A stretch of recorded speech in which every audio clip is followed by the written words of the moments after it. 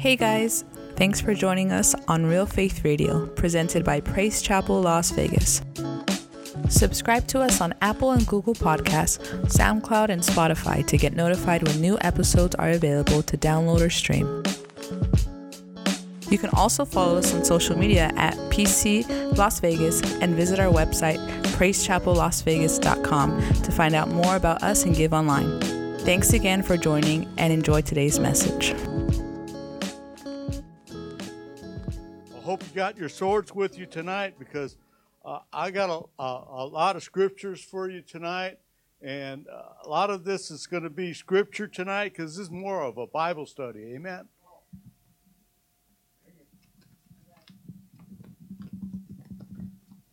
I'm going to try. Amen. It's been a while since I've been up here. All right, but God is good. You know what? So, first scripture I'm going to read out of tonight is Jeremiah 17, 7 and 8. It says, "But blessed is the one who trusts in the Lord, whose confidence is in Him. They will be like a tree planted by the water, that sends out its roots by the stream. It does not fear when the heat comes. Its leaves are always green. It has no worries in the year of drought. It will never fail to bear fruit." Amen. It's amazing as we read God's Word. One thing about the Word of God is God's Word is going to penetrate our lives. All right? And no matter what we're going through, He says, even though we can go through some storms in our life, we can go through some heat, some waves of heat in our lives, He says that our leaves are still going to be green. So this is the Word of God. This is what God is telling us, that no matter what we're going through, we're still going to flourish. Amen? Amen to that? You know, and then He says even during the drought season, when we think that there's not enough water to sustain us, guess what? He says that we will still bear fruit. This is how awesome God's Word is. When we get rooted in Him, when we get planted in Him, when we see what He can do in our lives.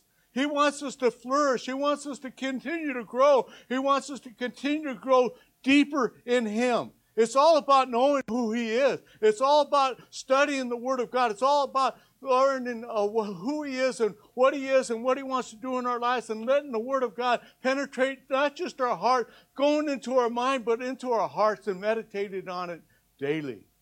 This is what God wants to do in our lives. It's not just coming to church. It's, I'm a Christian. I believe in God. It's got to be more than that. If you title the message tonight, I told brother, all in. We got to go all the way in. We got to let God do something in our lives. We can't stay where we're at. We can't be the person that we want to be. We got to let His Word change our lives. In John chapter 7, on the last greatest day of the festival, Jesus stood and said in a loud voice, "Let anyone who is thirsty come to me and drink. Whoever believes in me," the scripture has said, "rivers of living water will flow from within them."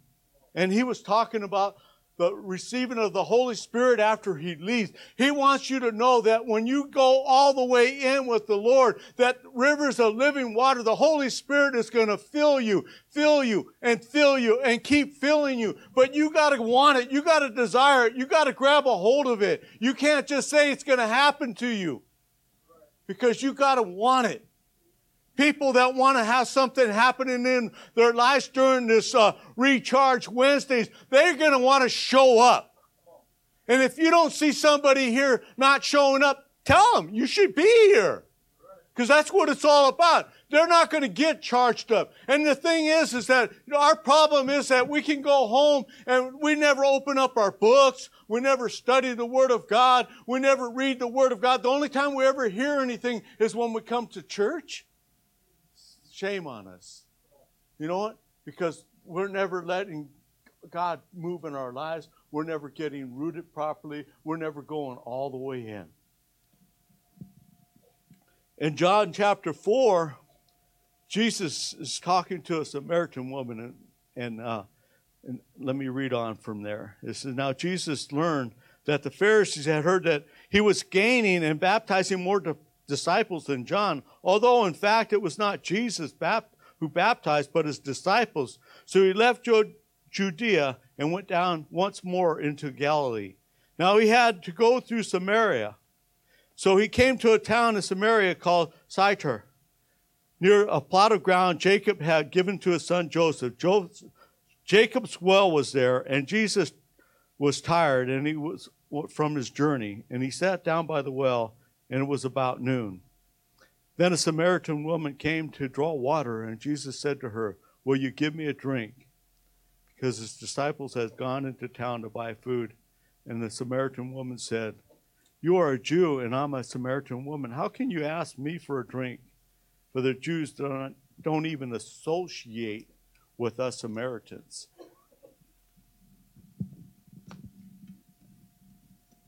Sorry about that.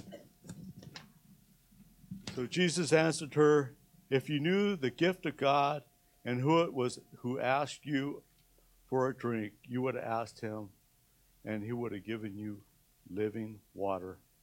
And the woman said, you have nothing to draw with, from this well is deep. Where can we get this living water? Are you greater than our father Jacob, who had gave us the well and drank from it himself and also his sons and his livestock? Jesus was talking about receiving the living water. God is telling us to get rooted by the water, by the streams.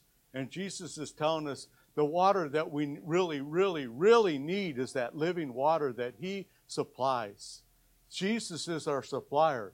And the thing is that we can plan ourselves, and there could be bad streams out there, bad water out there, but Jesus wants us to dip into the living water, wants us to know who he is, what he can do in our lives. It's not just any water. He wants us to dip into the living water that's full of the Holy Spirit. Amen?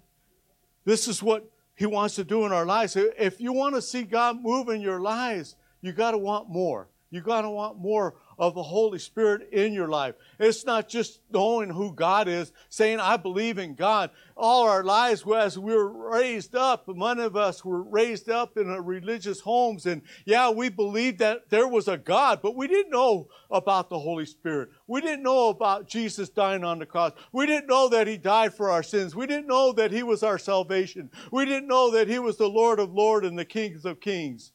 And yet now that we're saved, the Word of God tells us so. We know who he is. We know he's the Messiah. We know that he was the one that was coming. We know that he is the Lamb of God. We know that he was the one that was going to go to the cross. We know that he was the one that was going to come out of that grave. We know that he's the one that resurrected from the dead and sits at the right hand of God. We know who he is. That's who we need to know, who he is. If we're going to get rooted, we need to know who he is. You can't just come to church and just say, I believe. No, he wants you to know that you know that you know that you know that you know that you know that you know that he's in your life. It's just not saying I'm a Christian. There's too many people out there today saying I'm a Christian. They don't even know what Christianity is about. Because without Jesus, you don't have the Father in your life. And we need the Father, we need the Son, and we need the Holy Spirit. In the book of John, chapter 1, it says, in the beginning was the Word, and the Word was with God, and the Word was God, and the Word was in the beginning. He was with God in the beginning, and through him all were made. Without him nothing was made that has been made. And in him was life, and the life was the light of all mankind. The light shines in darkness, and darkness has not overcome it. Amen. Darkness can't overcome what Jesus wants to do in your life. In the book of Genesis, if you read the Message version of Genesis, it says The spoken word of God created all things. The spoken word of God created the sun, the moon, and the stars, and the heavens above, and the earth, and the sea, and the oceans, and the creatures in the oceans, and the mountains, and the birds, and all the creatures that roam the land, and all the trees, and everything that had breath, He brought to life by speaking His word. This is what God does in our lives. He wants us to realize that it's the Word of God. Jesus is the Word of God. Jesus was here in the beginning. It was Jesus' Word that spoke into our lives, that brought us new life and brought us out of that life of a dead life that we were in. It was the Word of God that brought life into us. It was the Word of God that raised us from the dead. It was the Word of God that cleansed us and washed us from our sins and made us whole and righteous and holy before God. It didn't happen on our own. We couldn't do anything about it. We couldn't say anything or do anything. We couldn't change our circumstances. We could have tried all the programs. You could try AAA and AAA. I don't care what you try. I know, because I tried to do things on my own, and I couldn't do it. I couldn't do it without the help of God. I couldn't do it without Jesus Christ coming into my life. I couldn't do it, but the day that I asked the Lord to come in my life, everything changed. Everything changed in my life. That very hour, things changed. That very moment when I called upon the Lord Jesus Christ, my life changed. I didn't know what was going on. I didn't know what was happening. All I knew is something took place in my life. All I knew is that I didn't have to drink anymore. All I knew is I didn't need drugs anymore. All I knew is that He brought deliverance in my life that very hour. And that was because I just trusted and believed in God and started getting rooted that very moment.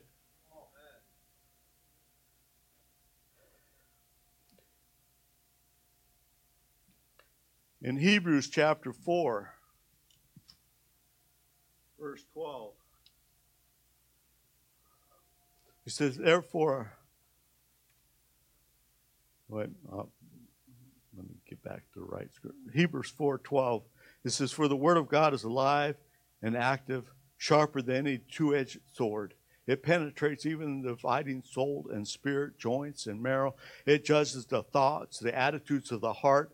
Nothing in all creation is hidden from God's sight. Everything is uncovered and laid bare before the eyes of Him to whom we must give an account. Amen. The Word of God touches us. The Word of God changes us. It was the Word of God that penetrated our hearts. It was the Word of God that touched our lives and changed us. It was the Word of God that tells us what we need to hear, not what we want to hear.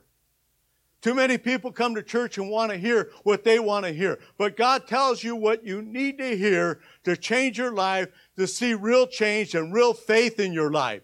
That's what our motto.